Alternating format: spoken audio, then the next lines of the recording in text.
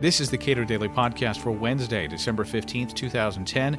I'm Caleb Brown. A federal court has declared the individual mandate unconstitutional, but that ruling alone won't stop the implementation of Obamacare. Michael Cannon, Director of Health Policy Studies at the Cato Institute, lays out what's coming in 2011 from the embattled healthcare law.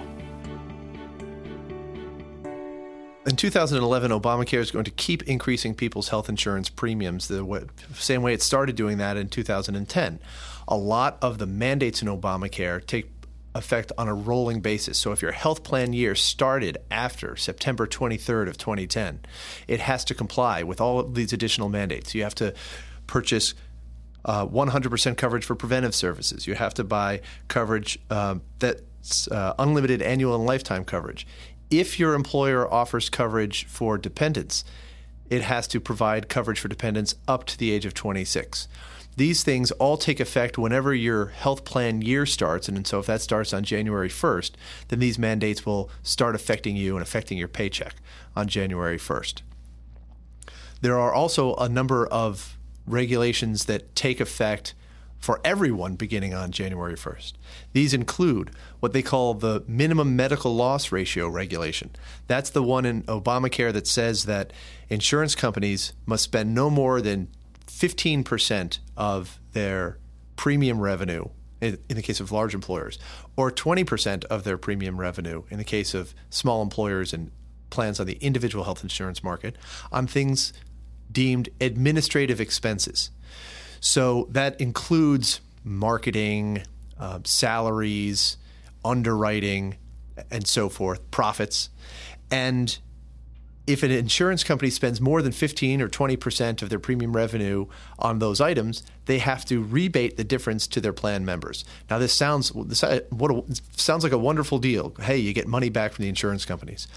But what will happen is a lot of insurance companies won't be able to meet that requirement, and rather than give that money back to their enrollees, they're just going to drop out of the market. And one insurance company has already dropped out of the market in large part because of that regulation. It's called Principal Financial Group. They left nearly 1 million Americans to find new health insurance.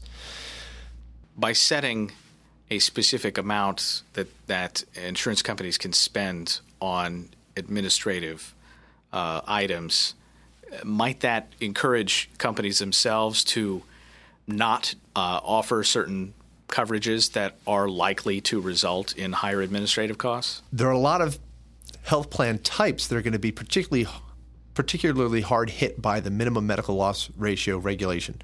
One of them is a plan type called mini-med plans. These are health plans that offer maybe only $10,000 or $20,000 worth of coverage.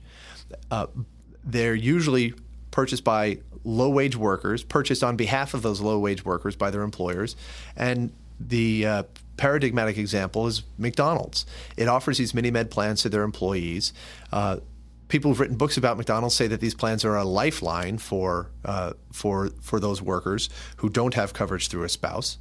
And yet, what this minimum medical loss ratio would do if the Obama administration enforced it is it would drive those health plans out of business, leaving McDonald's with a choice of either providing no coverage at all to their workers or eliminating other benefits and reducing salaries for their workers, or just eliminating jobs, all of which would arguably leave these workers worse off.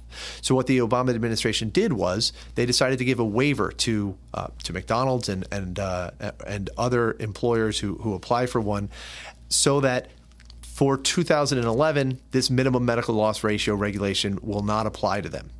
But it might apply to them in 2012 or in 2013.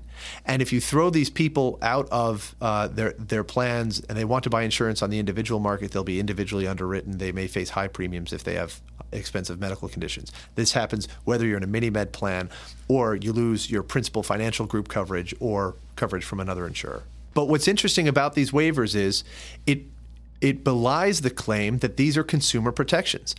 If these provisions were consumer protections, the administration wouldn't have to grant waivers, but they are hurting people, and that's why they have to set them aside. For people who have health savings accounts and flexible spending accounts, there are new rules that go into effect January 1 as well. 2 new changes take effect in January of 2011.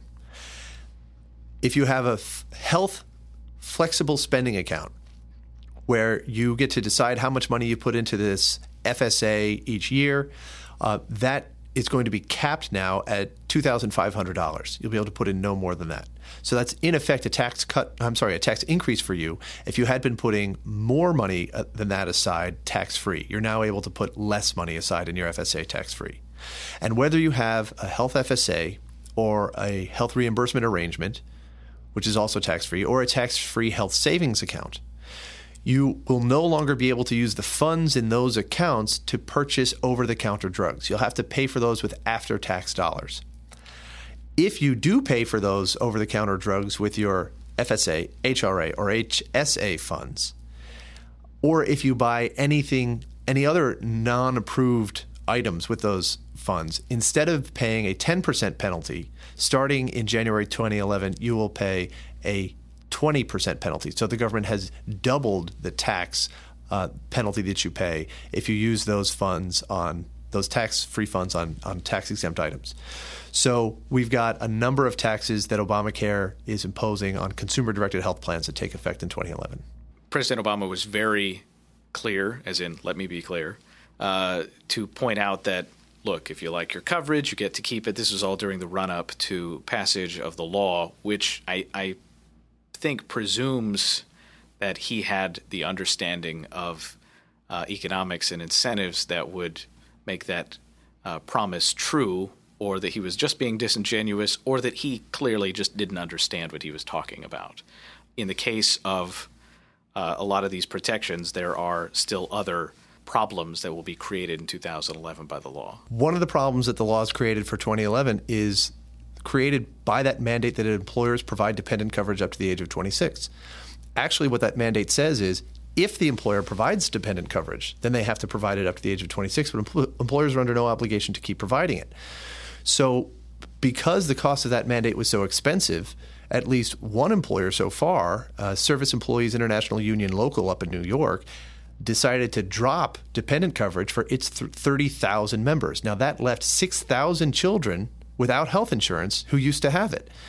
And it's going to be very difficult for them to go out and buy insurance on their own because insurers are fleeing the child-only market. So what this indicates is, number one, President Obama was dead wrong when he said, if you like your health plan, you can keep it. And number two, these are not consumer protections that Obamacare is imposing on the marketplace. These things are harming consumers. Michael Cannon is Director of Health Policy Studies at the Cato Institute. Read more of his work at cato.org.